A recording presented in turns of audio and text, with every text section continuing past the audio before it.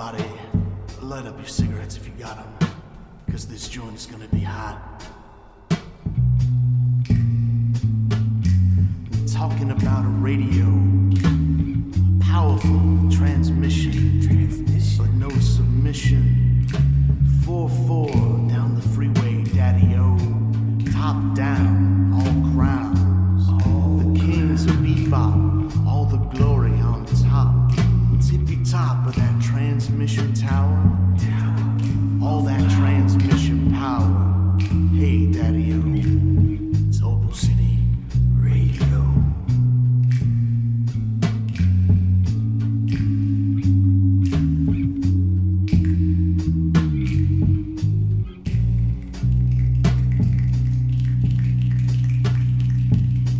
Hey guys, it's 7:26 p.m., 8/22/2016. Welcome to Opal City Radio. My name is Mike Sanders, and with me is Emily. Hey guys. So we told you guys last week what we were going to do. Yeah, we warned you. We did warn you. I totes warned you.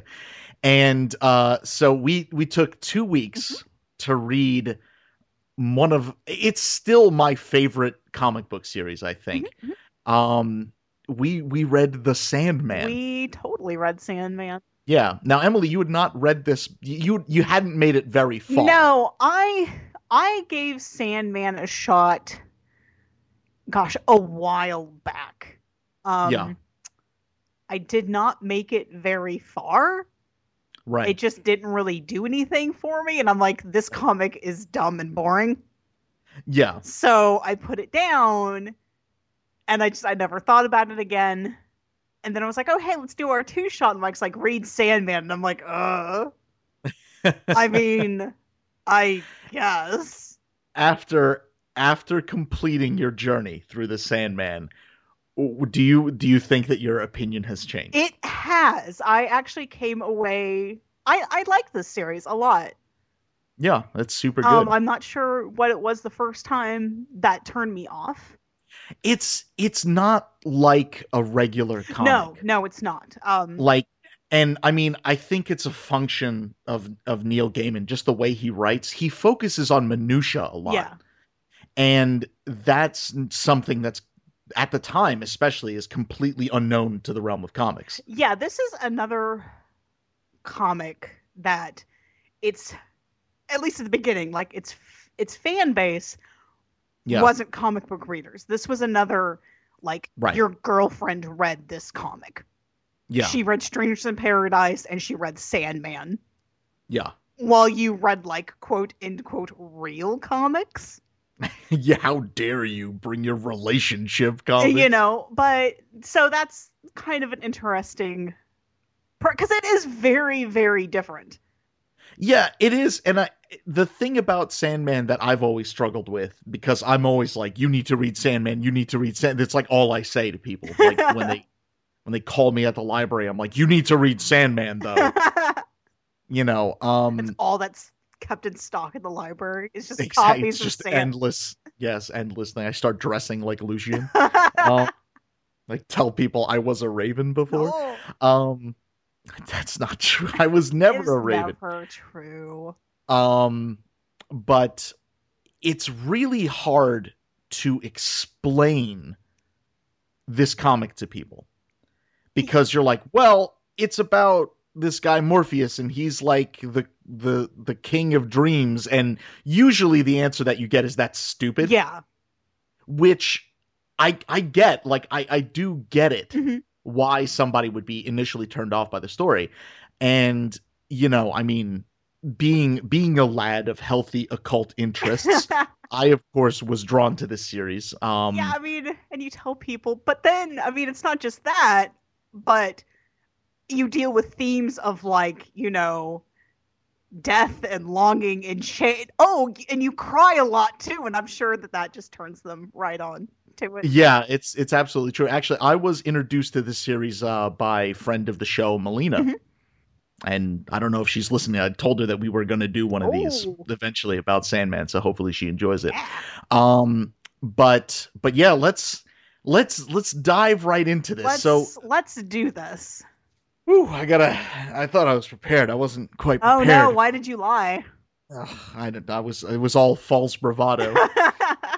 So So Sandman. yeah. So let's talk about the Sandman. Let's talk about him. So now the DC has like a wealth of Sandmen in there. I was actually just thinking about this. Yeah. Honestly, okay, because reading Sandman, yeah, it makes me appreciate. Also makes me like get kind of mad too. DC's very rich history and their whole thing with legacies and legacy characters. Oh yeah, absolutely. Because Morpheus Sandman yeah. is a legacy character. Sure. I mean, this came out of they wanted to revive their Sandman because there is a superhero named Sandman. Yeah, it's everybody's favorite, Wesley Dodds, and then Jack Kirby did a Sandman in I think it was like the 70s. Mm-hmm. And they wanted to revive it again. And, Neil Gaiman wanted to write. And they're like, well, hey, all you have to do is use the name. Right. Everything else is up to you. And he's like, oh, good. Yes. Oh, good. I won't comb my hair, firstly. And then secondly. Cracking good. Yes. So, you have been watching too much Olympics with Australian commentary. Over, and I'm so sad. I miss my cracking correspondence. So he comes up with this whole, big mythology. But yeah, this series touches on so much of like regular mythology and like DC's specific mythology. Absolutely. That's one of the things that I find most appealing about it is that this comic opened me up to DC more fully. And I was always kind of a DC dude. Yeah. But I'd only read the big ones, and I was like, oh shit, like there's a lot of DC characters that I have no idea about. Yeah. I mean, okay. This is what sent me into my spiral with like John Constantine and Wesley Dodds well, okay, like a main character is Lita Hall. Yes. Who is from Earth 2. She's a pre-crisis character who is Wonder Woman and Steve Trevor's daughter. Yeah. But then post-crisis, she is the daughter of a made-up Golden Age hero called Fury, who's a Greek hero. And then she's adopted by this completely unrelated Trevor family. Now, I mean, this is like D-list. Yeah, like, absolutely. I mean, she was in the book Infinity Inc., and I only know about that because I love my Z-list boyfriend Obsidian. Of course. Who was also in that, but that's the only reason I know who Fury is. So I'm like, what the fuck is Fury doing in No! Oh, that's what's happening. Yeah. So it was interesting, like, to see Neil, like, dig into, like, more obscure references. Damn your eyes, I need more. It's true. That's one of the things that I love when you give a writer free reign. That's usually what they go for. Like, even like Warren Ellis does it all the time. Yes. Where he's just like Moon Knight, all right, mate, and he just starts digging things up. He puts like a bushwhacker in it, and I'm like, oh my god, did you put Fin Fan Foom in a comic, you madman? He's like, you beautiful madman. I did. And I'm just like, I'm straight, but I would marry you. Mr. Ellis, I love you. Yes, I love you, Mr. Ellis. But yeah, and it's also interesting that, again, okay, so this book was published late 80s into the early 90s. Right. And again, this makes me so mad. This was when like DC was like taking chances. This was a DC book for like 40 plus issues before they switched it over to Vertigo. Yeah, I mean, it's crazy to think that, isn't it? Like, at that once upon a time, DC was really, I mean, not to say they weren't putting out shitty like early 90s, late 80s superhero books. Yeah, of course. Yeah, like Warrior came out. I mean, come on. But they were also, I mean, it's Sandman as it is now would not be published. No. with how DC is now. It's not commercial. No, exactly. You know? It has none of the things that they're looking for. And I think the company is poorer for it. This is true. It's just so reading it and seeing like just the wealth of the history of sure the DC universe. Yeah, it's just like you threw all of this away. Realizing that at one point in time, they were pushing in the envelope. They were absolutely taking risks. Yeah, this comic won a book competition, and people got real mad about it. I like that. Okay, so here's the story on that. So there's an issue, standalone issue, called Midsummer Night's Dream, which is about William Shakespeare's play, Willie Shakes, of Midsummer Night's Dream, which actually, Dream commissioned him to write. And him and his actors, they perform it. It's in a field. It's for all the good fairy folk. Well, I mean, good. But look, I ain't gonna call them nothing but good. Well, I mean, you'd be right. Look, I know how to do with fairies. So he performs it for the goodly folk, and it's a beautiful story. It's a great issue. It got nominated for a World Fantasy Award. Yeah. In, I think it was like 1991, for best short story. Right. And it won. And people got real mad. So they changed the rules so that comics and graphic novels could only be nominated for I think it's like special. Yeah, it's a special consideration award or something like that. Yeah. Professional award, which has never been done before or since. You want to talk about some disruption, Neil Gaiman, son? Super, super mad. I mean, this book has won like a shit ton of Eisners and Harveys and absolutely everything else. And having read it and having ugly cried a couple of times over it, I can see why. Yeah, I mean, it's one of those books that the amount of emotion that's instilled in it is it's a sad book. It's very, very sad. I mean, I don't really sad. I think, Emily and I kind of color it our different ways. We aren't the same person. No, I mean, that'd be weird. Or are we an algorithm that reads comics and reports on them? But you'll never know that. Beep, boop, beep. But it's it is a really sad book, and the narrative that comes through it, at least for me, it's so fragile and delicate.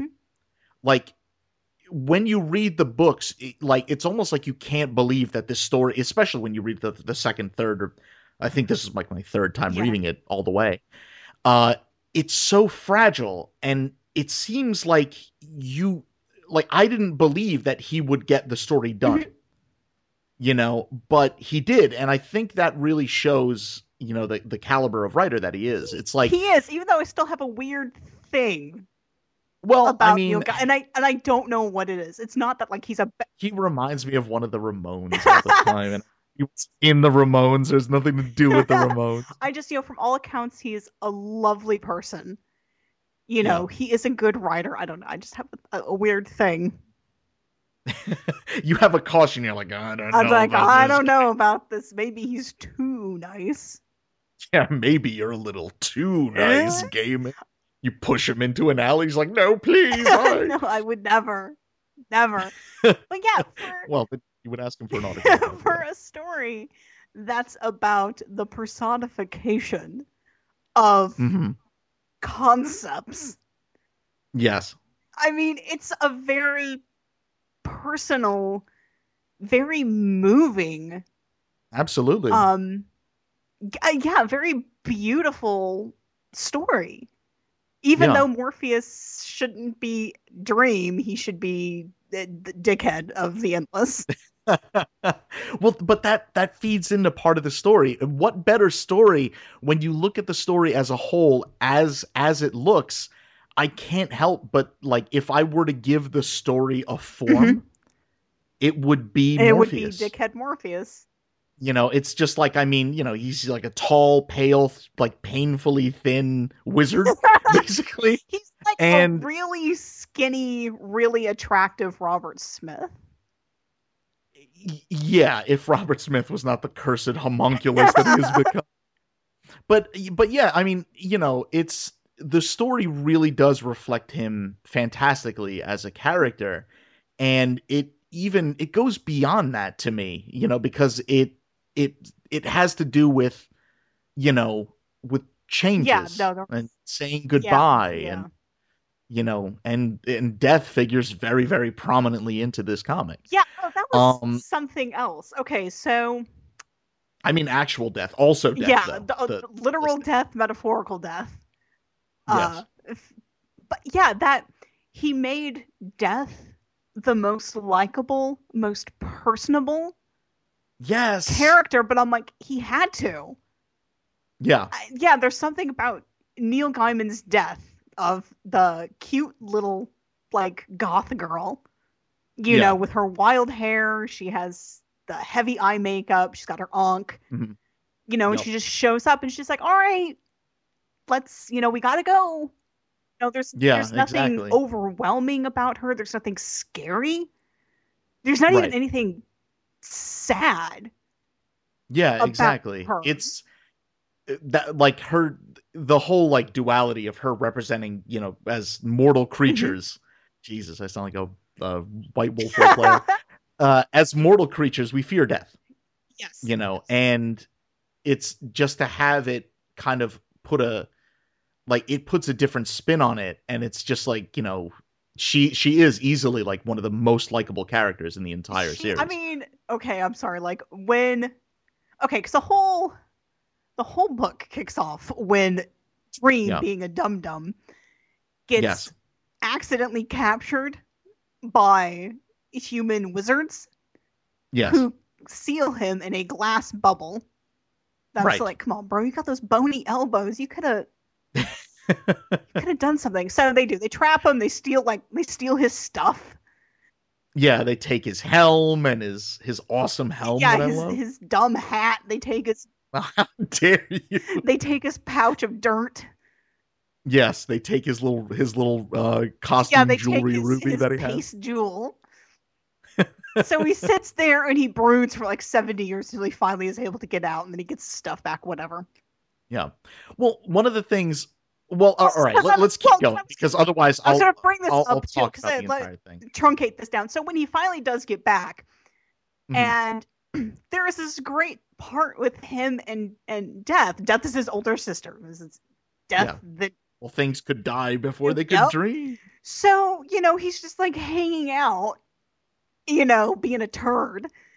And she comes up and she's like, what the hell? Where were you?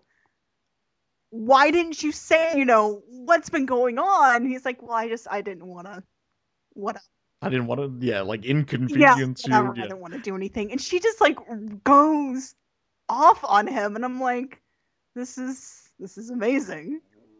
Yeah, it's great because I'm like, this is exactly what you would do if your brother or friend kind of just fucked off, and then they just come back without saying word one.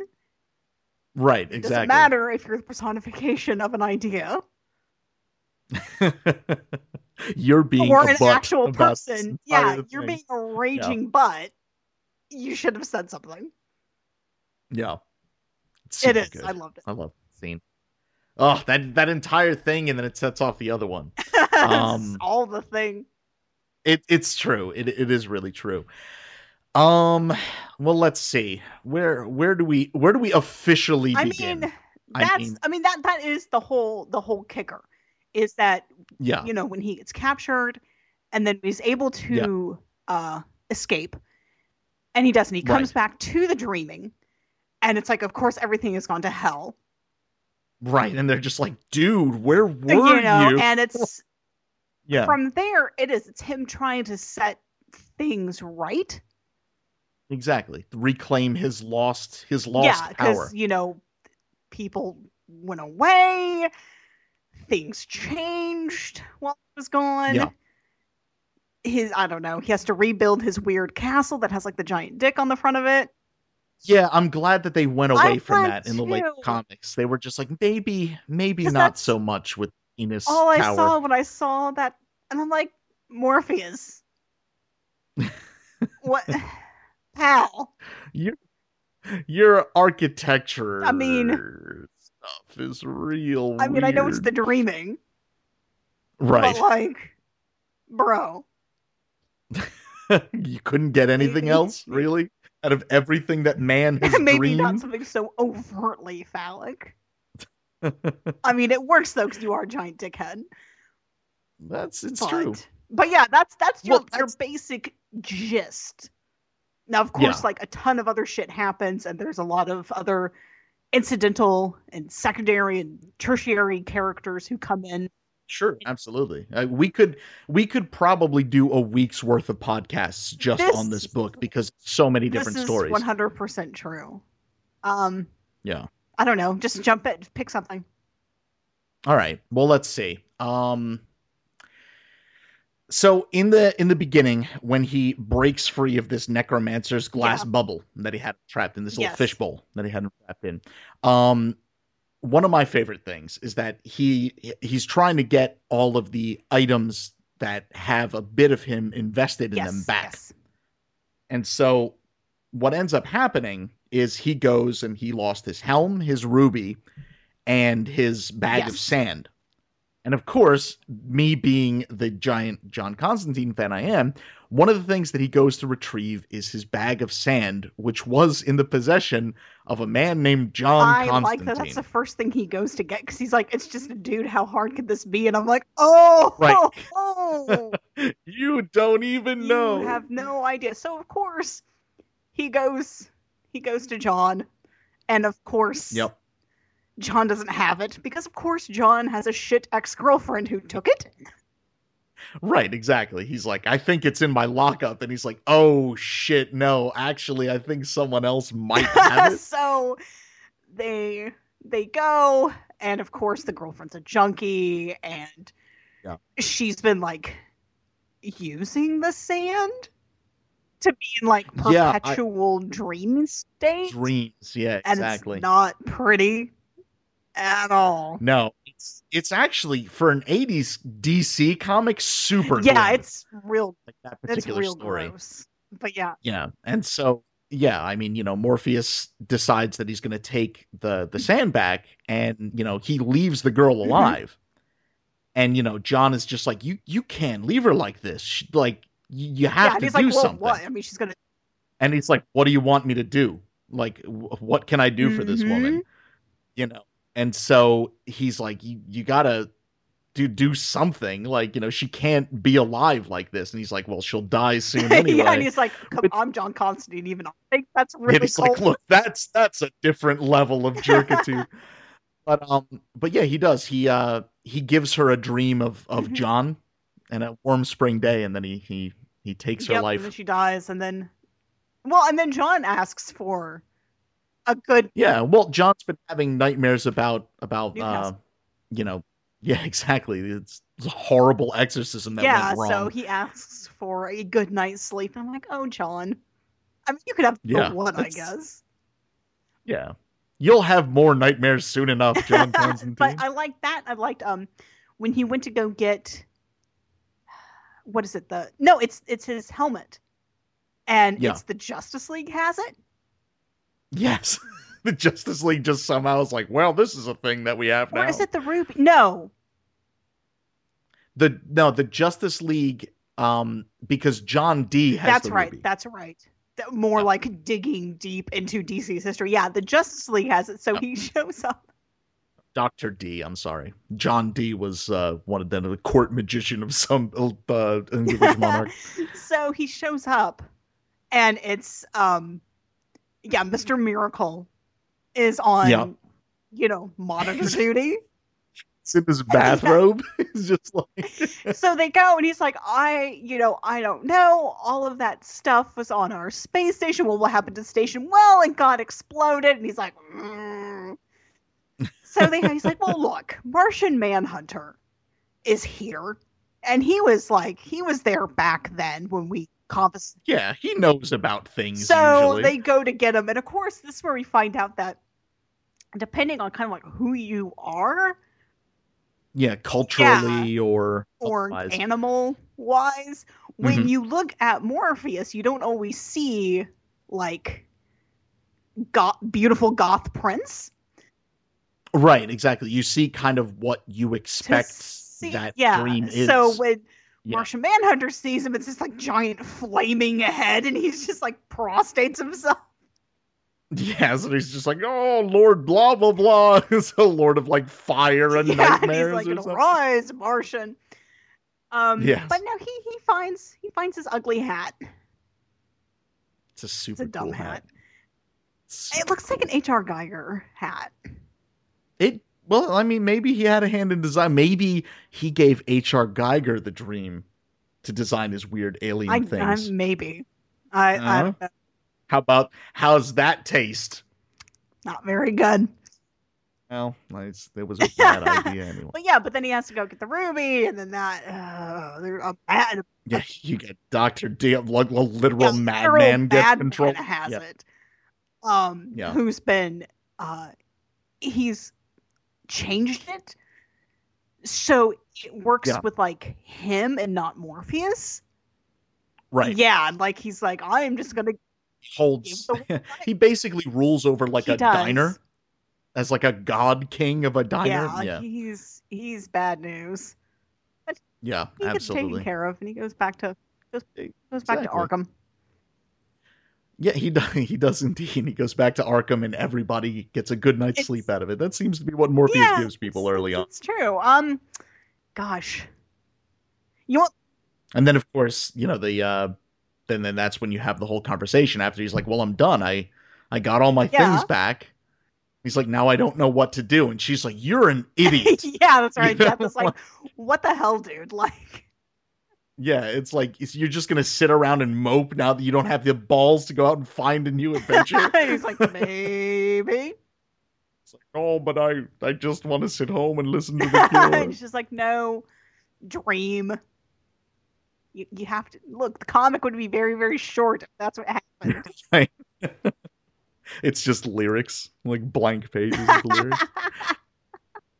But we get one of the I think that the story that ensues out of that, which is the sound of her wings, that one's rough for me to read.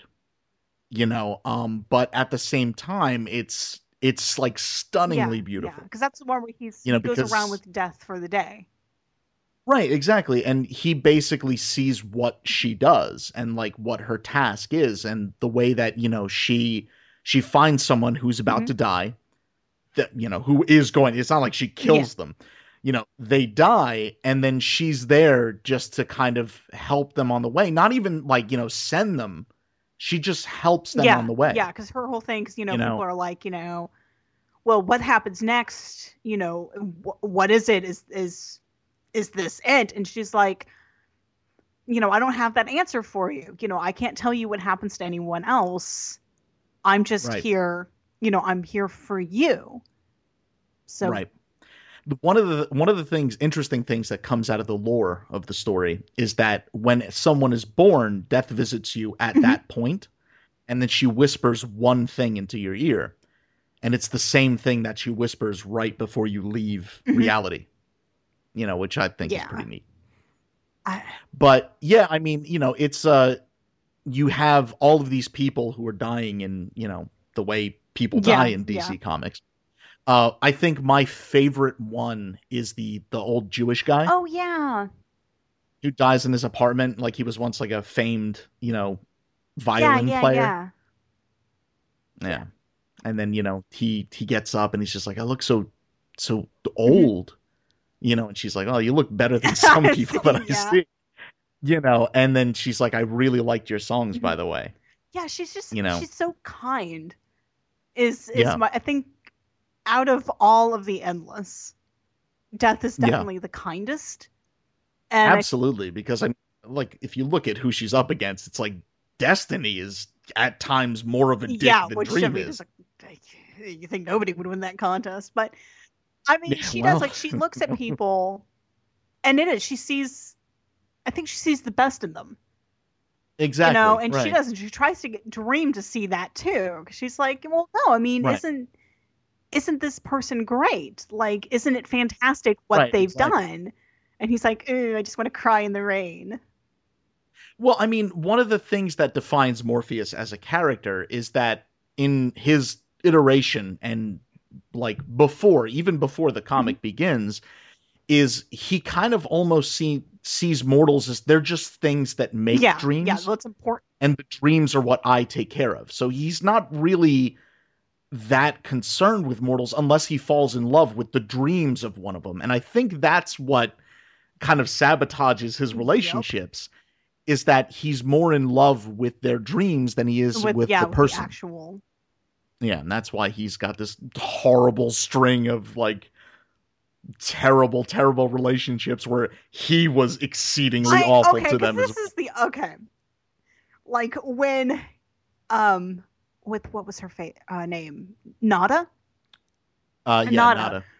Who, like, 10,000 years ago, this beautiful African queen, and he was, Lord of the Dreams and all that, and they fell in love, and he wanted her to be his queen, to, like, come rule with me, you'll be queen in the dreaming, it'll be fantastic. She says no. Mm-hmm. He can't take this. She keeps saying no. He hounds her to the point where she kills herself, and then he damns her to hell. Right. Yeah. And dick move, Morpheus. He sees her in hell. Yeah, when he's getting his stuff. Yeah, when he's getting his stuff back. It's the helmet that's in hell. The Justice League has the ruby. Right, but Justice League was with the ruby. They're like, oh shit, no, the Doctor has the... Yeah, because that's when he has an awesome beatnik competition with the demon. Right. So he does. Yeah. He goes to hell to try to get the helmet, and as they're walking by, he sees her, and she begs him to free her, and he's like, And he says, what is it? Are his exact words? Or he's like, he says something, and then he says, but I've not forgiven you. He still loves her. He's like, I still love you, but I have not forgiven you. I've not forgiven you. Yeah, and he just walks on. He leaves her in hell. Yeah. And it's not until much later, and it's Death who points this. Well, actually, first it's Desire who points it out, because Desire likes to shit stir. But then Death is like, dude, Desire has a point. Do you not think that maybe you overreacted? Like, you condemned this poor woman to hell for 10,000 years for saying no. Right. And it's like, did you never think that maybe she didn't want to be, like, immortal or an endless? She just wanted to be with the person she loved. And he's like, I never thought of it like that before. Well, also, I think, and they allude to it a couple of times, that was one of Desire's earlier plans. Yeah, Desire is a little shit stirrer. Yeah. Well, maybe we should enlighten people about the Endless, because that's going to keep coming up. So you've got gods, right? And then you've got the Endless. And the Endless are in charge of a certain facet of reality.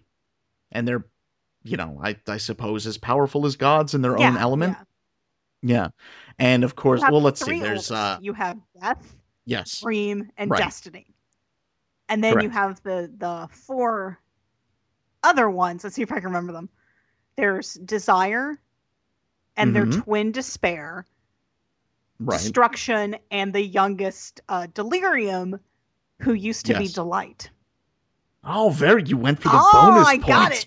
I remembered. Nice. Very nice. But yeah, they all have their own little realms, and they're all in charge of they thing. Right, exactly. It's pretty obvious what they're in charge of. It's pretty obvious, I think, by the name, what each of them is kind of in charge of. But yeah, they're all siblings. And I was saying, Desire does a lot of shit stirring. She does. It does, because Desire really isn't male or female. It can be either, if it or both if it chooses. But I usually just call Desire she. I don't know what that says about me as a person. Desire looks very female to me. Desire never read as male. So David Bowie to me. Well, no, Lucifer was David Bowie. Lucifer, David Bowie just fits everyone though. Well, especially when Morpheus first goes to hell. And I'm like, I'm glad that you're going to see David Bowie in his personal estate. Right? It's just like, I'm going to give you the key to hell, Dream. Isn't that freaky, man? I mean, the way they drew him, it was like very David he did. Bowie. He did look. Yeah. Also, I mean, very different than how he eventually ended up in the Lucifer comic, which was another one of our super favorite comics. It's true, because Lucifer does spin out of Sandman does. Because think of all the work, all the groundwork that he laid for this is just like, my God, man. Yeah, because Lucifer does leave hell and he gives Morpheus the keys to hell. And then we have everyone and their mom comes out of the woodwork is like, yo, give me that. Yeah, right, exactly. Because it's hell. Of course, really hell. prime real estate. But then true. God comes down and he's like, no, give me that. And he's like, okay. Yeah, well, I mean, Morpheus didn't really have a dog in the fight. It's true, and he's like, I mean, you're the one who made it, so. Yeah, and then everybody gets real mad about it. Yeah, but I mean, you got so many awesome, there are pantheons in the comic. You meet some of the Egyptian pantheon, you meet the Japanese pantheon. You have, of course, the Norse gods show up. Yes. They figure very prominently Loki. Into it. I love how they did Thor. He's just this big, oh my God, idiot. He's just this hulking, massive muscle. Yeah, who's very easily swayed by Loki in his lies. It's true. Personal favorite. Let's get into that. Let's get into favorite stories. Oh man, we've put off ugly crying long enough. Yes, I suppose we've been tiptoeing around it. I'll go first this time. Or did I go first last time? You already said you were going to do it. Okay. Oh, well, now I feel like I'm up at the diving board. Well, I'm just doing don't bang your head on the board. I'll try not to. Let's see. Oh, I have so many. I have so many favorites. Which ones speak to you the most? Which one speaks to me the most? All right, you know what? Here's how I'll do this. In order of sadness, let's go. In order of sadness, should I start at the top or at the bottom? Let's have a build up to sadness. Okay, all right. So lighthearted-ish kind of stuff. One of my favorite stories, and it runs throughout the entire book at large, is Hob Gadling. Oh, him! I love Hob. The man who doesn't die. Basically, what happens with this guy is Death and Dream are farting around, walking around merry old England, and they're having a philosophical discussion, and Death is like, well, look, everything eventually wants to die. Nothing wants to live forever. And Dream says, I don't think that's true. As long as something can dream, it will want to remain alive. And so they have this thing, and she's like, well, do you want to make a wager on this? And, Dream is like, yeah, let me find the right guy. And so they go into this tavern, and they find this dude named Hob Gadling. And, he's drinking, and he's just like, I think that death is a mug's game. You have to decide you want to die. And if you don't decide that, you live forever. And I'm never going to decide that I want to die. And Dream's like, you my man. Yeah, and everyone's like, oh, Hob, you're dumb. I mean, you have to die. Yeah, exactly. And so, Dream comes up to him and he says, I heard that, you say that, dying is something that you won't be doing. Right, exactly. And he's like, that's right. It's a mug's game and I won't have any part of it. And so he says, then I'll make you this wager. Meet me at this spot in 100 years. And, everyone's like, oh, he's got you, Hob. And he's like, no, I'll be there. I'll be there. Whatever. I'll be there. I'll do what I want. And so Death agrees not to touch Hob. And she says, we'll see how long this guy lasts. And so he meets him in another 100 years, and Hobbs like, oh man, it's great. This is fantastic. I've been doing all this stuff. And he's like, Dream's like, well, do you want to die yet? And he's like, no, I want to keep on living. And so he says, all right, then meet me here in 100 years. And so they do it again. And he's like a rich man who's been, just like, the world has been his oyster. And, Death asks him, or Dream asks him the question again. And again, he says, no, I don't want to die. And so 100 years go by, and then they drag him in. He's like this destitute. And, he's like, well, people, they thought I was a witch because I wasn't being careful, and they tried to club me, drown me. They burned down all of my holdings. I have nothing. Life sucks. And, he's like, well, do you want to die? And he was like, no, I don't want to die. And so this goes on, every 100 years, Dream comes back and asks him, do you want to die? And Hobbs says no. And one of the things that happens, which is absolutely fantastic, it's so indicative of the way Dream is he comes in and Hobbs like, well, if you want to meet me back here, I'd like to drink with a friend. And, Dream is like, how dare you? No mortal is my friend. Yeah, like a little temper tantrum about it. Yeah, exactly. And Hobbs like, no, but you're the only one that's still alive after all this time. Everyone else I know or had known is dead. Like, what are we if we're not friends? And, he's like, you can leave if you want, but I'm going to be here in 100 years. And the 100 years go by, and Dream comes back, and he's like, I wasn't sure that you would come. And Dream is like, isn't that what friends are supposed to do? Morpheus, you're not all bad all the time. It's just he takes a long time to change. It takes him 100 years. It really does.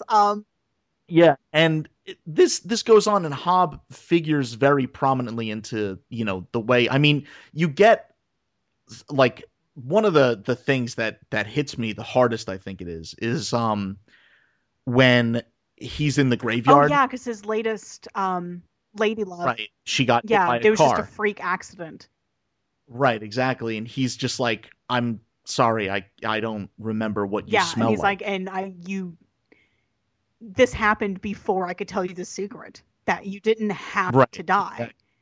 And that's right, because like Dream comes to him, pretty much like, condolences, and it's like, what can I do? And, and he's rattling off all, I want you to, find the guy that did this.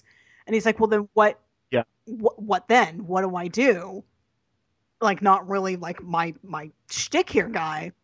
And he's like, but I just want him to know who she was. Yeah. Exactly. And Dream, well, he does that. But another thing that he offers is like, I could give you the dream of her. And he's like, no. Right. That's even worse. Yeah. And I'm just like, oh. Yeah. Yeah, it is.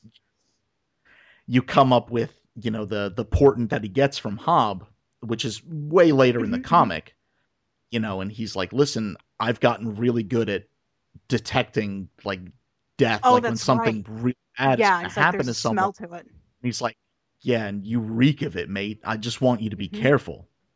Yeah, I liked later after all that, when he's with a new lady love, and they go to like the Ren Fair. Oh man, that's so good. He's super snarky the whole time. And she's, he's like, this isn't proper. What's going on? Yeah. Which is a great moment of just, it is hilarious to see him doing this. And she's like, oh, we did all this like research into your family.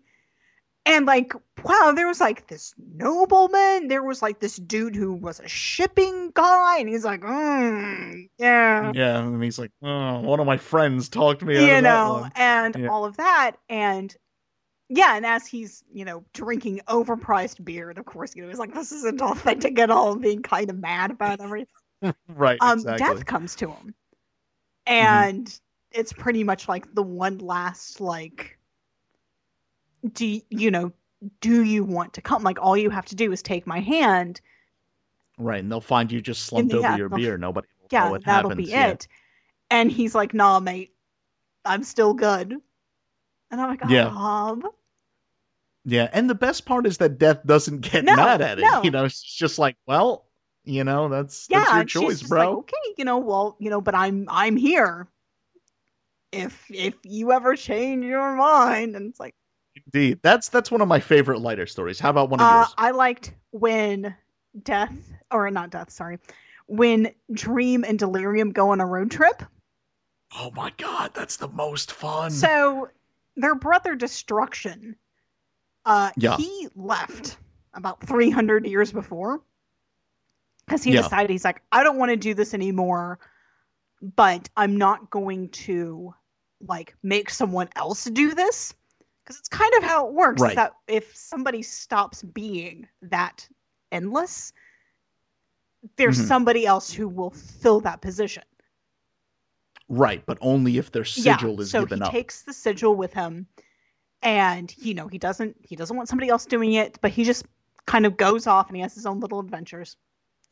And Delirium is like, well, I want to go find him. Like, I miss my brother. You know, there's I think at that point, like, there's still like so much is happening with everything. She's like, I want to go find him. Nobody else wants to help. She finally goes to Dream, who she's like, I know that you don't like me, and I know that you're a jerk. Right. Yeah, and I know that you scare me a lot. We should go find Destruction. And he's like, okay, because he's like, all right, I'm gonna go do this. We're only gonna do it for a minute. It'll be until she loses interest. She will, or whatever. And he's, you know, he's talking. And now, actually, looking back on it, do you see why everyone's like, "Oh, are you sure you want to do this?"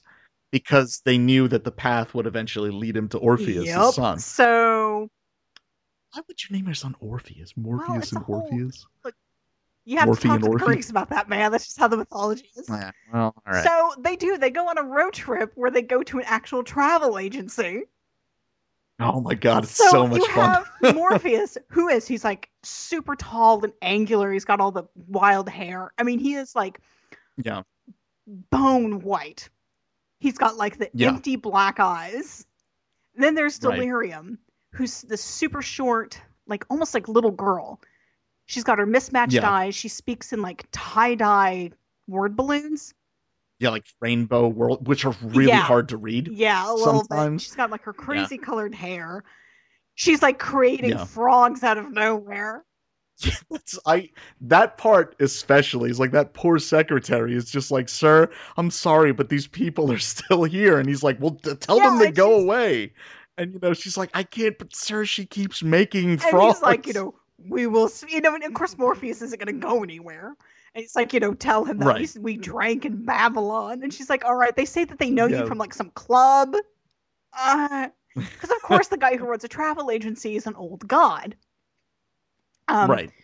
Who, and this gets touched on a couple of times too, of that old gods who are still around. Of course, they're not nearly as powerful as they were at the height of their worship. Right. Mm-hmm. But they are still they find ways to maintain some sort of power. So this, you know, he was a god of travel, so he runs a travel agency, and they have a car, and Delirium wants to drive, and it's like, no, you can't drive. And they go and they try to find him, and they go to a strip club. Yes. Which is because, you know, they're like, all right, because Delirium has like a list of and it's all these old gods that were associated at some point with destruction. But of course, there's no names. It's just like the dancing girl, the lawyer. Yeah. And he's like, oh my god. Right. So the dancing girl is the goddess Ishtar, who works at a strip club. And I'm just like, oh my god. Morpheus at a strip club. I can't even with this. This is one of my favorite things happens here. And like, Morpheus has like a raven. That's kind of his deal. He's always had 11 has a raven. And a half ravens.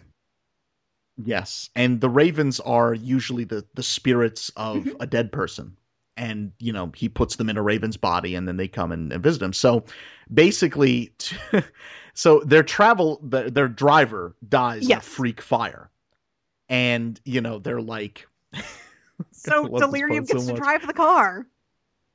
It's true, right, but he's like, well, you don't know how to operate a motor vehicle, but I think I know somebody who does. So he goes back to the dreaming, and his Raven's name is Matthew, by the way, and he's just like, Side note, the Raven, Matthew, was a character. He's an actual DC character. Oh, I knew it from Swamp Thing. He was also in Doom Patrol. He was some sort of like government agent person, I think. Mm-hmm. Something connected with Alec Holland. Something. He did die in a car accident.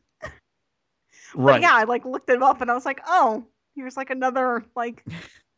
Yep. Yeah, Z-list. Okay. But yeah, Matthew Cross, who is now a Raven of the Dreaming. But yeah, he's there. Yeah.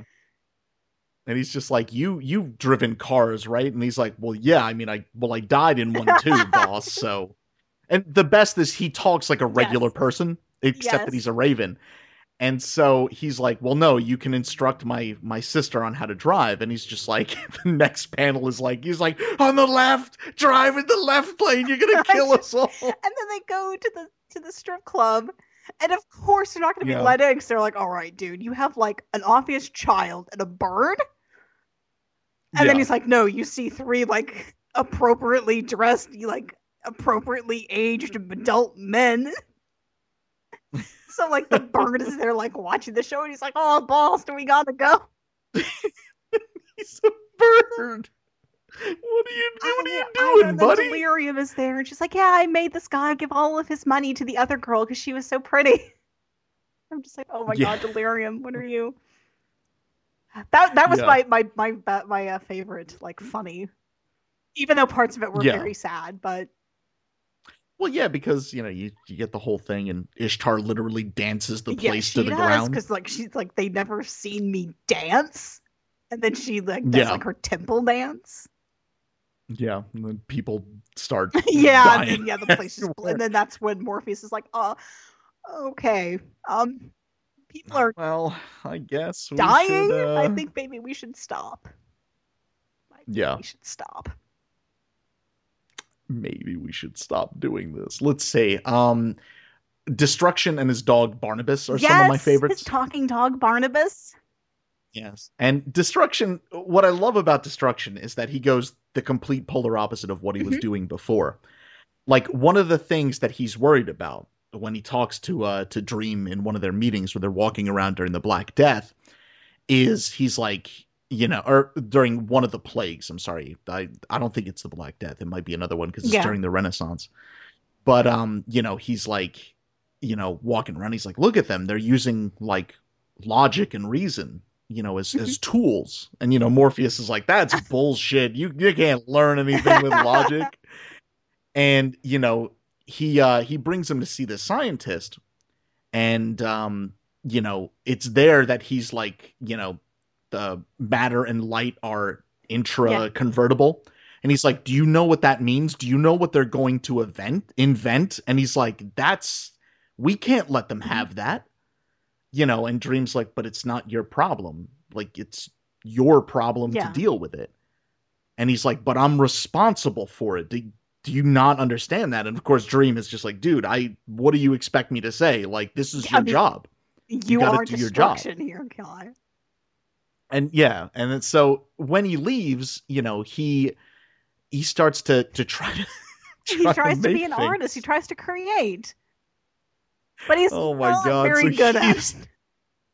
No, he is, and his dog Barnabas is a talking dog, and so you know he's like painting a picture, and he's like, Barnabas, what do you think about this painting? And he's like, oh, it's really nice. And he's like, no, what do you really think? And he's like, all right, the perspective is shot to hell. The colors are really badly chosen. That tree looks like it's an explosion. And he's just like, oh, what would you know anyway? You're colorblind.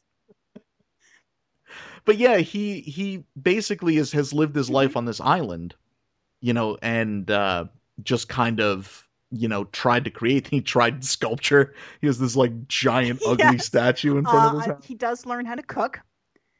And he does create this fantastic meal so that when Dreamin' and Delirium do finally find him, because they do take this quest up again. Oh. And he's like, why don't you eat? And Morpheus is like, I don't require sustenance. And I'm like, dude. He's like, come on, Dream, please. I've slaved all day. At least have a little make salad. Something. And Delirium's like, I ate all the cherries. And it's like, oh my God. At least the dog will eat it. And Barnabas ate well that night. I felt so bad for him. I'm like, oh, you're dumb siblings that don't like food. That is true. All right, let's start. No, it's your turn. It's your turn. It's your turn. It's your turn. All right. What dreams do you have, Emily? All right, we're gonna get to sad stuff now. This is the stuff that stuck with me. Unfortunately, was a lot of the more melancholy, the sad, the stuff about loss. Yes. So in the journey, hopefully I'm getting all this right. So in the journey to find destruction, they do eventually, because it's like, all right, well, we got to talk to somebody, but people keep dying, and it's like, well, you know, somebody who can tell you.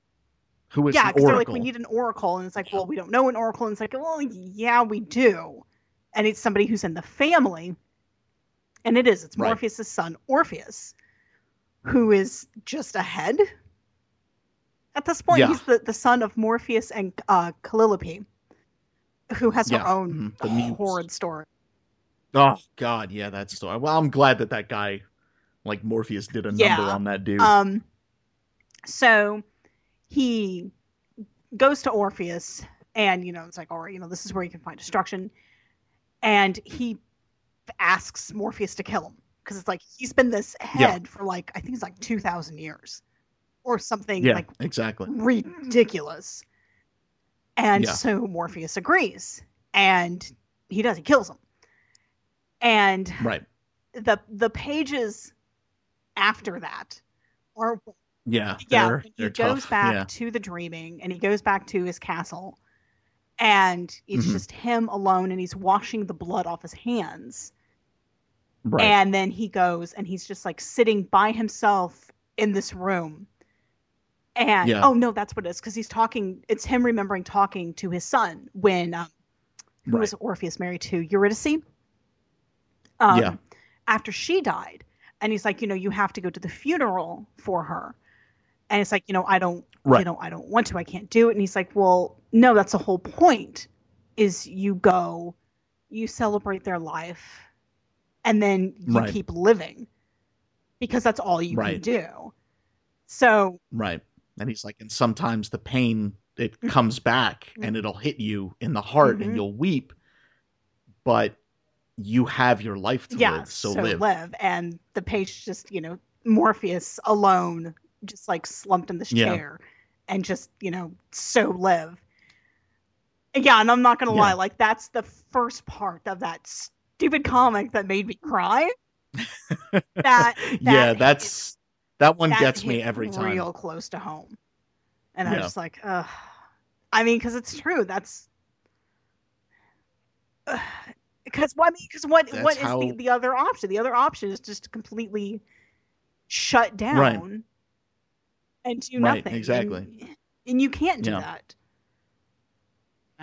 Right. You have to keep going on, because that's the only way to do it. It's the only way you'll ever get past it. It's just it's true. It's true. Head down, and you just soldier past it. Yep. And it's true, and it does come back to haunt you, and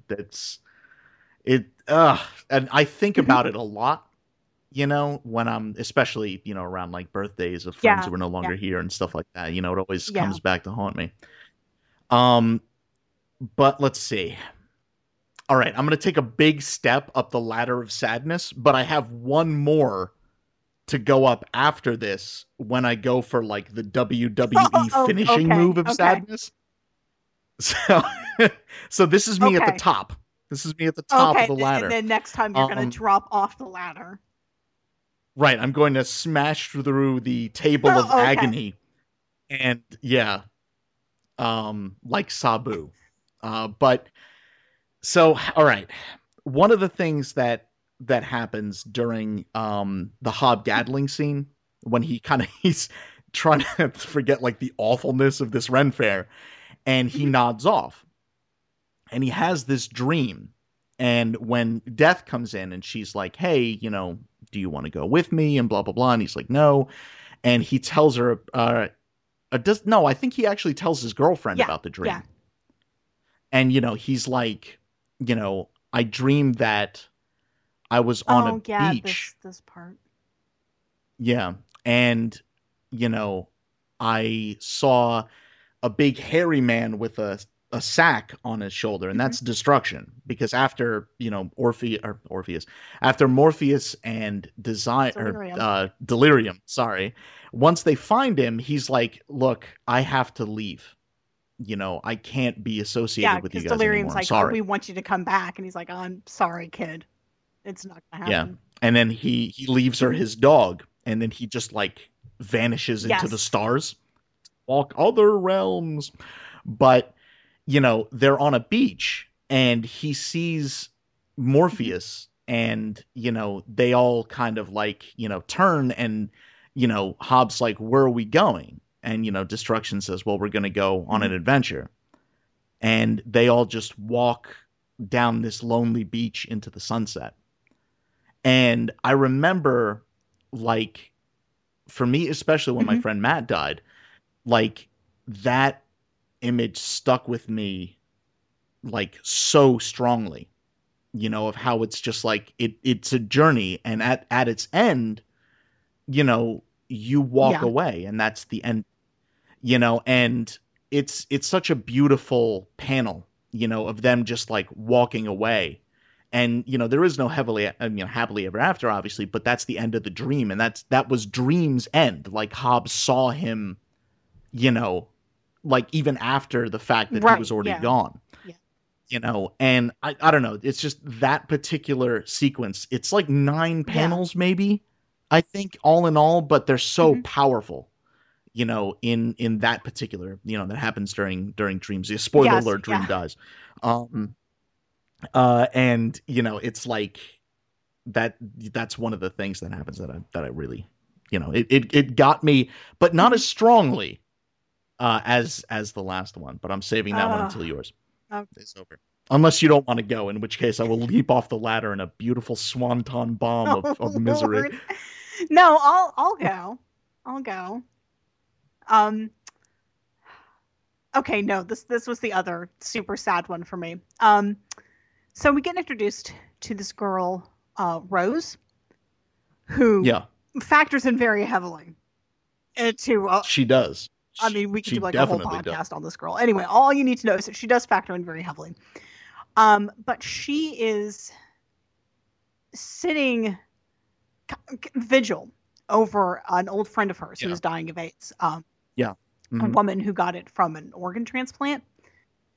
And so she's been taking care of her, doing her vigil, and her friend dies. And I don't know exactly like the whole thing, but the gist of it was like, when she gets the call that her friend Zelda is dead, and she's like, I was waiting for a miracle, and I was waiting for magic, but all that I got was, a Visa bill, because she was paying for everything, so everything got put on her credit card. And she's like, so all I got was a Visa bill and like boxes of her stuff, and like there's no magic and there's no miracle. Yeah, and that's the second time this stupid comic made me cry. It's true. For being really on point, because again, like, okay, when our friend Liana, when her cancer came back, and man, I do not pray at all. I'm not a religious person. I'm not a spiritual person, but I was like, universe, you fucking owe us this one. And of course it didn't happen, because I mean, it killed her. But it's like, there is something to that, of waiting for that miracle, right? That last minute for miracle, that magic thing to happen. And of course it does, because that's not how reality works. I mean, it's not. I mean, when you have very aggressive brain cancer that metastasizes, you know, or when it's 1990 and you have AIDS, that's not how the world works. And I just right. And it's especially poignant, you know, in Rose's case, because she did have that last minute reprieve, you know, earlier on when she was the focus of the dream vortex. And, you know, Morpheus was like, I'm sorry, I have to kill you. She was the focus of that. And he's like, no, I gotta kill you to like fix this, like nothing personal, bro.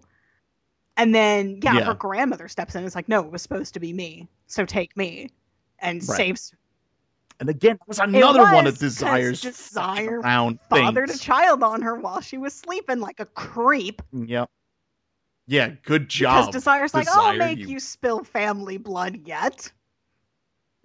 And of course, I mean, exactly. Anyway, when he kills the son of Morpheus. But yeah, that's I think like one of the heights of sadness for me from this comic.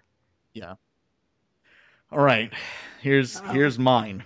I'm okay. So when Dream dies, you know, there's a wake, but the instant that he dies, the instant that his sister takes him, basically. Also, there was a deleted scene that was in my comics that I read, and that made me even more. It was like wounding myself all over again. Yeah, but anyway, like this wasn't sad enough the first time. Yeah, exactly. It wasn't sad enough the first 2 times, but let's really twist the knife and like. But and the instant that he dies, he's replaced by this kid Daniel, who is Lyda's son. But he was born in the dreaming, and kind of claims him in like a weird like fairy godmother kind of way. Yeah, it is super creepy because like Lyda will come home and he'll just be there. You know, and he's just like, your son, like, he will survive. It's under my... But she's just like, get out of here, you cops, freak. Get out. Yeah. And so, you know, Daniel is kind of... And one of the things that I love about the death of Dream, and that may make me sound like a sadist, but it's not like a super villain, like, yes, I love when he dies, but like... One of the things that happens throughout the, you know, the wake and the funeral and stuff like that is that, there's more explaining of the dreaming to come. So one of the first people that dies is Abel, the brother of Cain, because Cain fucking murders him. And Death is going to take him, and Dream says, no, I need someone to tell stories. And, you know, you're the first person that has died. That's a very good story. Would you like to come and be my storyteller? And he agrees. And so, you know, when eventually Cain dies, you know, Morpheus does kind of the same thing, because Abel is like, I don't know what I'm doing here. I miss my brother. And so unfortunately he brings Cain back as well. He keeps killing Abel. He keeps killing Abel, but he's a dream, so they can't really kill each other, so Abel always comes back to life. And one of the things that happens during the thing is they're like, well, I don't understand. Like, I think it's Matthew that asks it. He's like, I was just with Daniel, and he says he's Dream now. So what's going on? Why are we all here? What's all of this for? And, you know, what are we mourning? And Abel is like, we're mourning the death of a point of view. And I think that's one of the more beautiful parts of the comic. It's like, to change, a part of you does have to die, you know, and that's kind of like the passing of the torch. But anyway, let me climb back on my ladder here. And suplex here. So sadness. So one of the things that happens is, you know, Daniel's nervous about meeting the other Endless, because he's like, well, I don't know what they'll think of me. You know, I am Dream, and they know I'm Dream, but I'm still scared of this. You know, and after the wake happens, you know, the dialogue in the comic stops, and it's just our narrator speaking. And it kind of follows as if you're following along with the comic, and it's, you know, where Daniel opens the door to the dining hall and all of his siblings are, right, you know, arrayed around it. And as it, you know, keeps going, one of the things that it says is that it's like, and you know it's a dream, and you try so hard to stay asleep, but you wake up. Ugh. And one of the things for me, like, I dream about my friends who are gone a lot. And, you know, it always feels like that to me. You know, like it's almost like when I'm about to wake up, I know, and I want to stay longer, you know, but I can't. I always wake up, you know. Oh my God, it's so beautiful and so sad at the same time. It's very true. No, it feels like a ton of Liana dreams. I know it hasn't been that many, but I mean, obviously these are the ones I'm going to remember, you know, and it's real hard, especially when it's just like a really mundane thing where it's like a week. I mean, of course it's kind of weird because it's a dream, but it's like just like hanging out. And it's like, exactly. That's a bastard of a thing. Yeah, it's true. But I read The Sandman about the time that my friend Matt died. And so, you know, I never write to authors or anything. I'm not that dude. But I did write Neil Gaiman, and I got a letter back from him. Oh, I won't go into though. detail, you know. Yeah, I won't go into detail over the letter or anything. But, you know, like, and it's true. Like, you know, my mind was kind of in the place of the comic, and I remember, and it's weird because, you know, my dreams are kind of fleeting. I used to keep a dream journal, and, you know, like, one of the things I remember, and it was maybe like a month after, you know, Matt had died, and I remember this dream I had where he was just like in the background, and I remember, like, he looked at me, like, right in my eyes, and he smiled at me. And I remember I wanted to, you know, I wanted to go there, and then, you know, I woke up, you know, and I don't know, that scene to me is like, you know, that's like the entirety of my experience with this kind of thing. It's bottled up into like one panel. It's amazing. No, I have nothing more to add to that other than like more of my own personal sad dreams, which will get me ugly crying on air. So I won't do that. But no, I have to agree 100% with that. Yeah.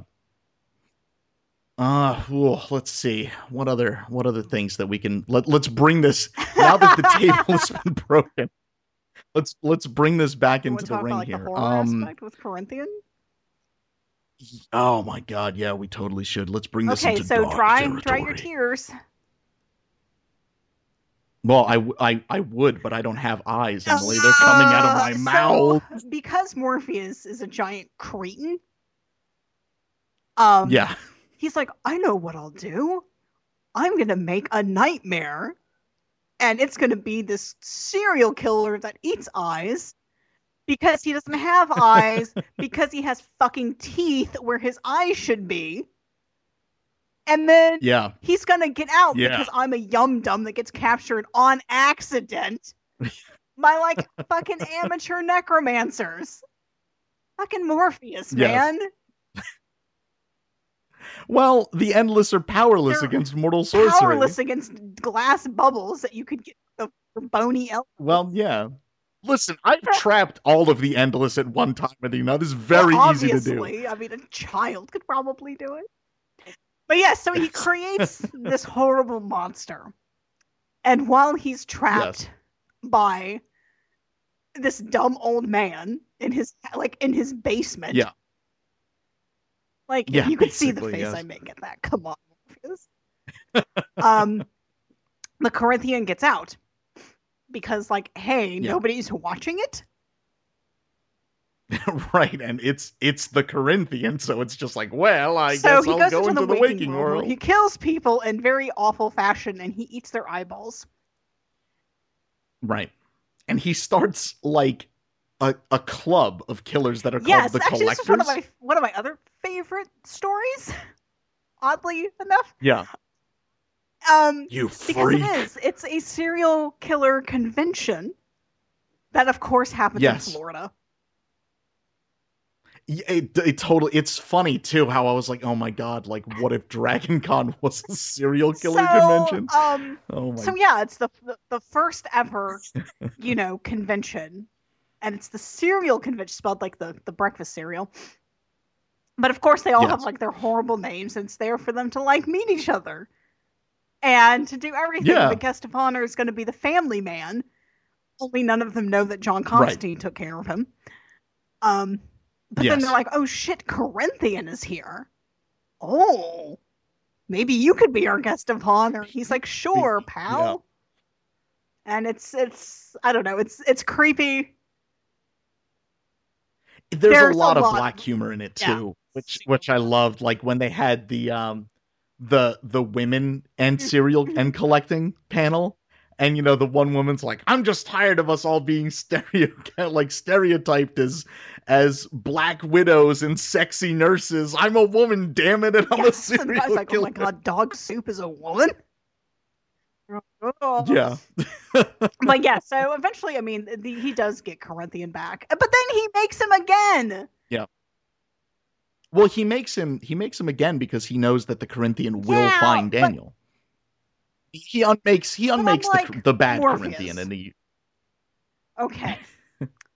I mean, I wasn't going to nominate you for Father of the Year anyway. It's true. Being that your son is a literal disembodied ever living that head. Apparently, like, you never go see. But you're like, yes, I'll make this waking nightmare to find a missing baby. Well, the Waking Nightmare does a pretty good job. You can't argue with his effectiveness. Wolfson the Raven, good, yes. Literally, the Corinthian chokes out Loki and then eats his eyeballs. He does. Yeah. But yeah, I'm like, Morpheus, bro. He makes some real weird decisions sometimes, pal. That's all I'm saying. Well, I mean, he is the king of dreams, and nightmares are included in dreams. Dummies. Like, one of my favorite things that he does when it's showing him, like, going about his duties is he's shown creating these, like, gaping mouth nightmare things. And then he sends them out into the waking world to become nightmares. And then when they come back, they bring him, like, a jar of time, like a photo of someone's grandmother, and, like, a stuffed clown. And Morpheus is like, oh, good job. Like, I liked who was it, Mervin, the Pumpkinhead dude? Mervin, who's always like shit talking Morpheus, but then Morpheus is always like, Morpheus right always behind shows him. up. Yeah. I also like that he was one of the only people when the kindly ones were destroying, like, the Furies, they were destroying the Dreaming, and he was just like, that's it, no, nobody's fighting back, but I will. He gets like a machine gun or something, and he's like, what's your name? Uranus. Uranus this. Like, yeah, I do like Mervin. And yeah. Let's see. What's some of my other there are a lot of horror aspects to it as well, because it is about dreams, but also nightmares. Fantasy. So you get that? Yes. I would agree with it. Yeah. Because you get all different, types of horror. Let's see. Some other good characters. How about Fiddler's Green? He looks like Teddy Roosevelt. He does look like Teddy Roosevelt. I like that. Basically, he's a place that becomes a man. When Morpheus is gone, he's like, well, I'm going to go into the waking world, and I'm going to hang around because I'm tired of being a place. Like, I want to be a dude. Meet people and stuff.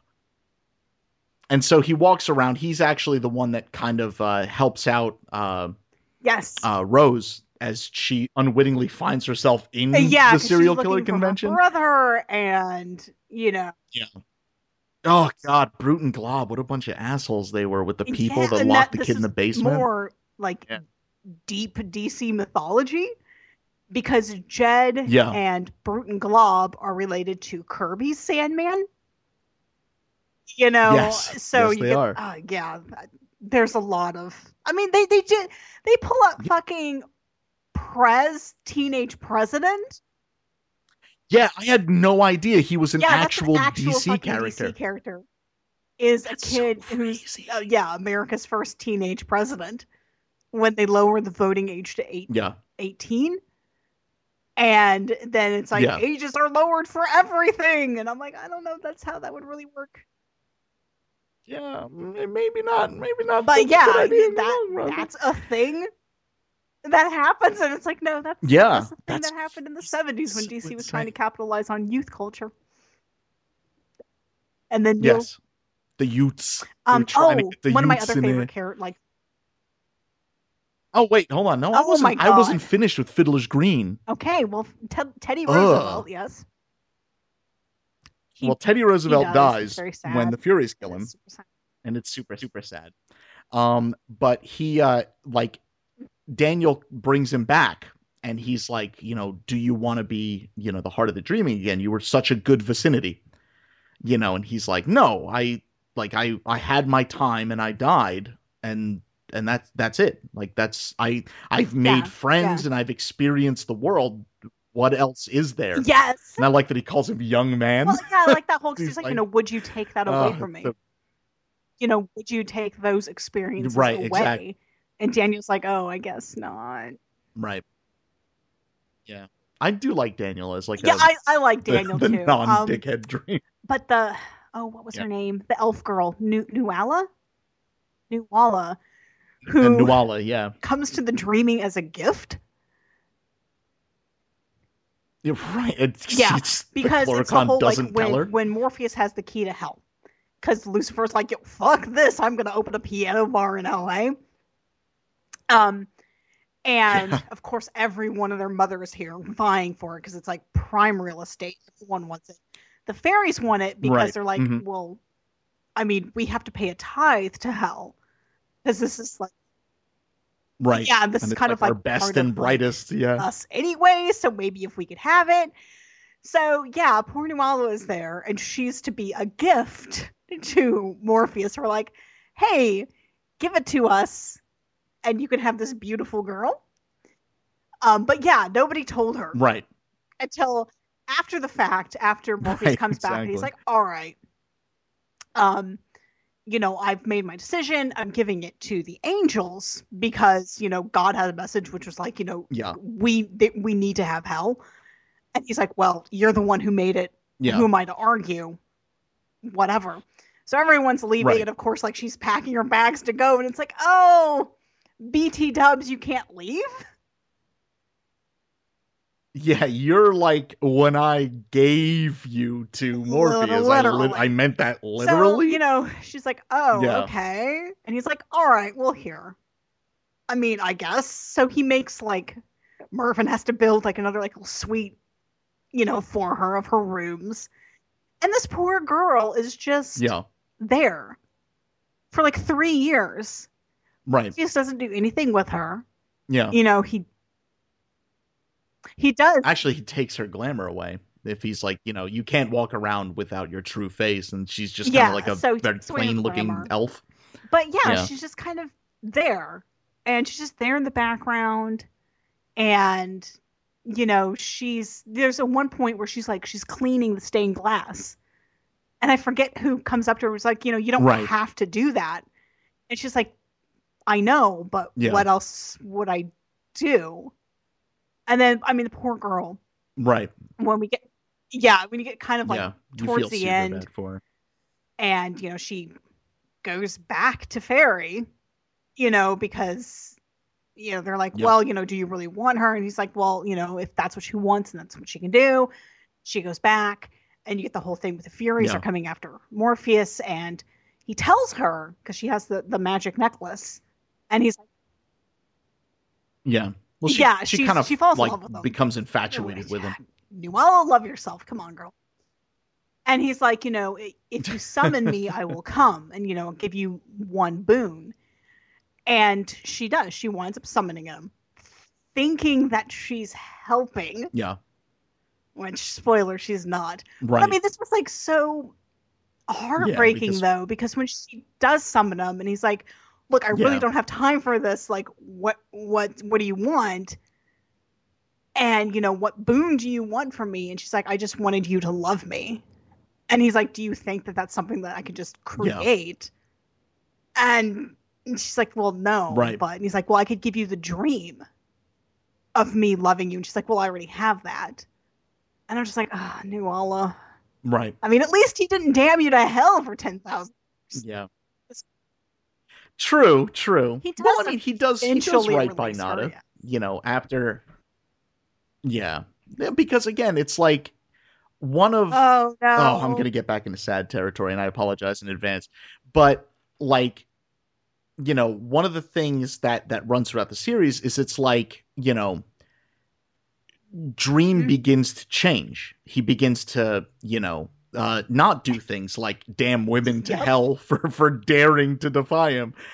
You know, and you know, he starts to see that.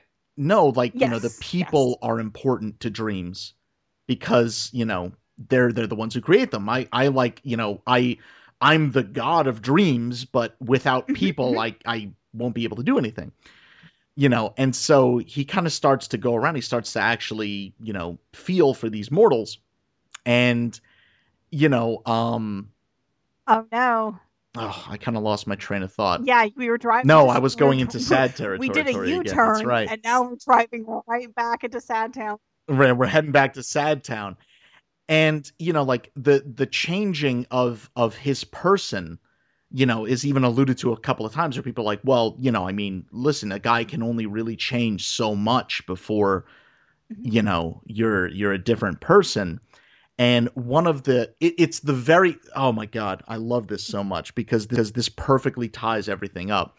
The very last issue that you get out of the proper stories in the Sandman series is a meeting between Dream and William Shakespeare. And it's kind of like at the end of William Shakespeare's life. Which is the second play that Morpheus commissioned. Right, exactly. Exactly. And he commissioned A Midsummer Night's Dream for the fairy, but he commissioned The Tempest for himself. And, you know, eventually, you know, William Shakespeare delivers the play to him. There's a lot of, like, you know, Shakespeare's having daughter troubles and, you know, and everything like that. And, you know, he's like, why did you want me to write this, though? Like, why this? And he's like, you're a god. Like, why did you want a story like this? And Morpheus says that I wanted a story. Oh no! Oh, no. I'm sorry, I'm getting choked up again. I know he just left Sad Town, but he says, I wanted a story about, you know, a wizard or a king who could break his staff. And I wanted a story about, you know, a man who leaves his position because I will never know that freedom. You know, and it's like that. I love that he put that at the end because of any lingering questions about like what happened with Morpheus. Because when you're reading the book, you kind of get the sense that he knows what's going to happen, at least a little bit. Because he knows the Furies, like, you know, they killed Orpheus and tore him apart. And they know that it's especially Desire, that son of a bitch, knows that, you know, if you spill family blood, that's it. Like, you get the Furies. Yes, and they do. And they destroy everything about you. You know? And, no, they are there for revenge, my bad. You know, they're not. Right. Because, yeah, it's utter it's and not complete. That like, they sort don't of revenge. stop because Lita tries to pull him back. She's the one that initially sets him on, and because she thinks that. Right, exactly, and then she's like, "Wait, no, he didn't kill my child. It was actually, you know, it was a trick by Loki, that other son of a bitch." We don't protect, and we don't, you know, change the course. This is what you did. This is your bed. You gotta lie in it. Yep. Yeah. But yeah, and I mean, it's like you get the sense that like Dream would have done what Destruction did. just to leave to be like free of his responsibility, but no, he like his personality would not allow brought that. Up in a conversation between him and Death and it's just, she's like, you could have done what Destruction did, and then they both realize it's like, no, he couldn't. He never would have just walked up. No, you couldn't do it. Walked away from the dreaming. Yeah. Right. I don't know. Yeah. No, because I have one of my. I have a sad let's see. Story let's that turn I the car around that again. Really... And go. Oh, okay. Okay, so we'll again, stop by digging the Sad deep Town into rest DC stop, mythology, then. You have what's his face? Yeah. Metamorpho. So you have Metamorpho. Yes. Oh my God, I totally forgot about that. Like, change his body according to all like the weird chemicals and gases that are in the human body. There's a girl version of him. Yes. Right. And this poor girl. Yes. She was a superhero for like a hot minute. And now she's not anymore. She's like a recluse in her apartment. She can't get out. She doesn't get out. Yeah. The only contact that she really has is with like the dude at like the agency that sends her money. But she looks like Metamorpho. She has like the gray skin. She's got like the half orange, half purple body. Yeah. And she keeps trying to make herself look normal. And because she can make her body into anything. And right. I think she says, she's like, I tried to make myself into flesh. And she's like, you couldn't get rid of the stink. It was just rotting meat. And but what she can do is she can change her hair to look like hair. It doesn't feel like it, but she's like, I don't think anyone's going to come touch my hair. Because an old friend gets in touch with her. And it's like, hey, let's go do lunch.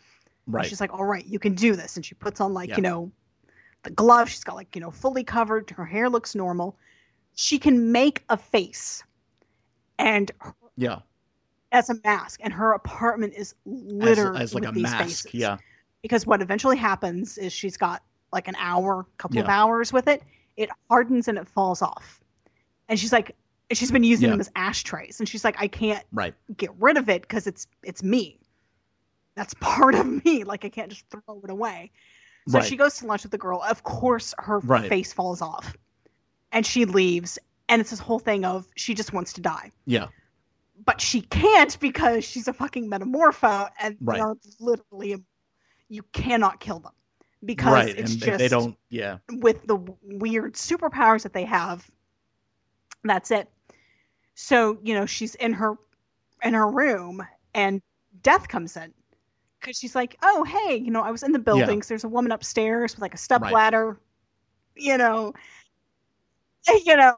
but the door was open. You know what happened. I see what you're doing there, Neil Gaiman.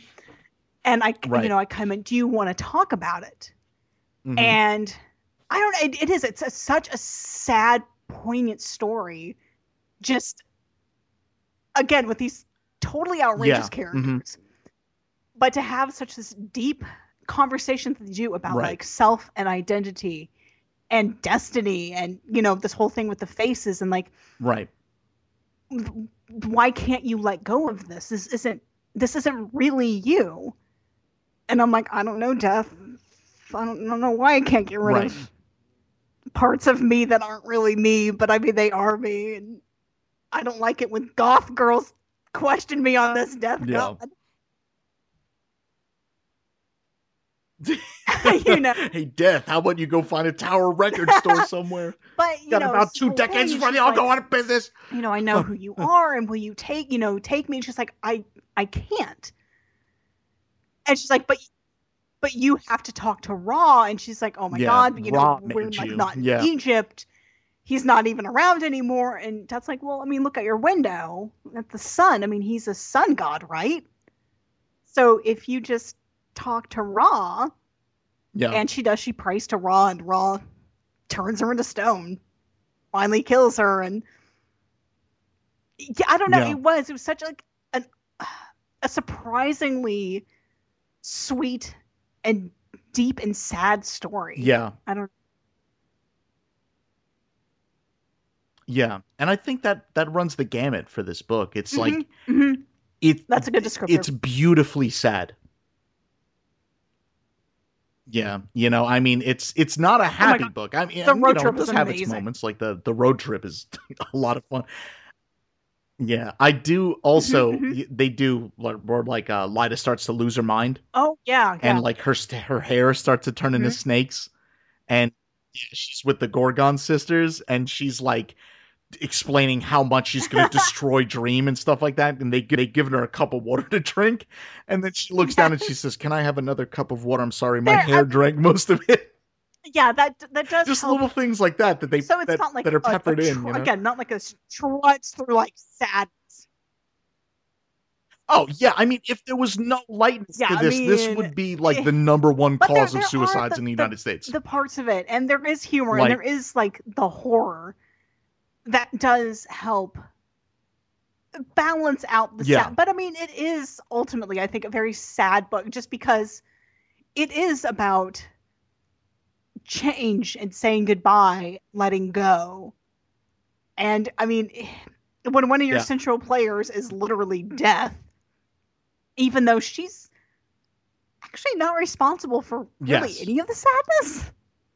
Now that I think about it.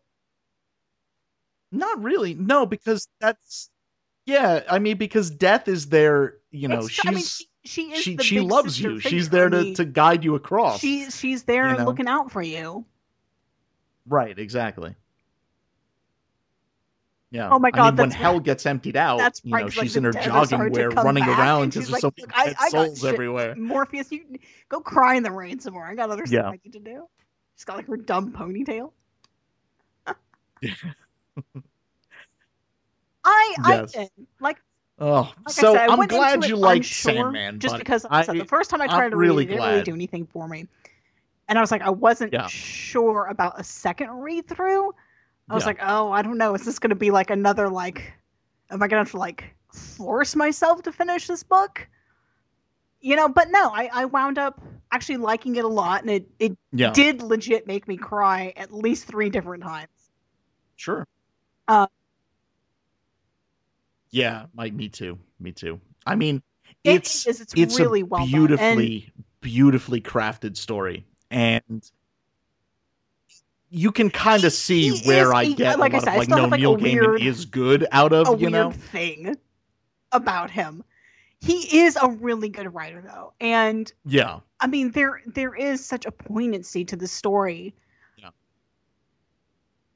Yeah, and it's even more so if he hits a lot of nails on a lot of heads. If you come into this book and you have a personal experience, like as an adult with death, because I was thinking about that too. I'm like, there's the stuff that rings very true. Yeah. I mean, if your only experience with death is maybe like as a kid with like a very old grandmother, something like that. But I mean, as an adult with a more immediate connection with it. It's even, I don't know, it's that much, it hits that much harder. Yeah, it really does. Yeah, it really does. Yeah, he hits it like right on the head. What you feel for the comic. That's 100% what this is like. Mm-hmm. Yep. Yep. It's true. We could go on for ages more. Yeah, let's end it there. We've blathered enough. And then it'll just be like crying the podcast.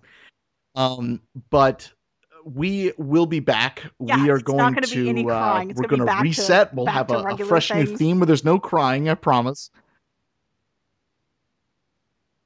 Yeah, back to us being snarky about things, which is what the people want.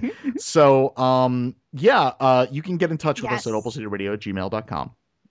You can go on Facebook. And you can go on Twitter, opalcityradio.blogspot.com. That's where I post all of the podcasts. Go on Twitter and Emily will tweet at you. She'll tweet pictures of Morpheus's helmet, people. Monster. How dare you? I'm going to make it and wear it everywhere. So...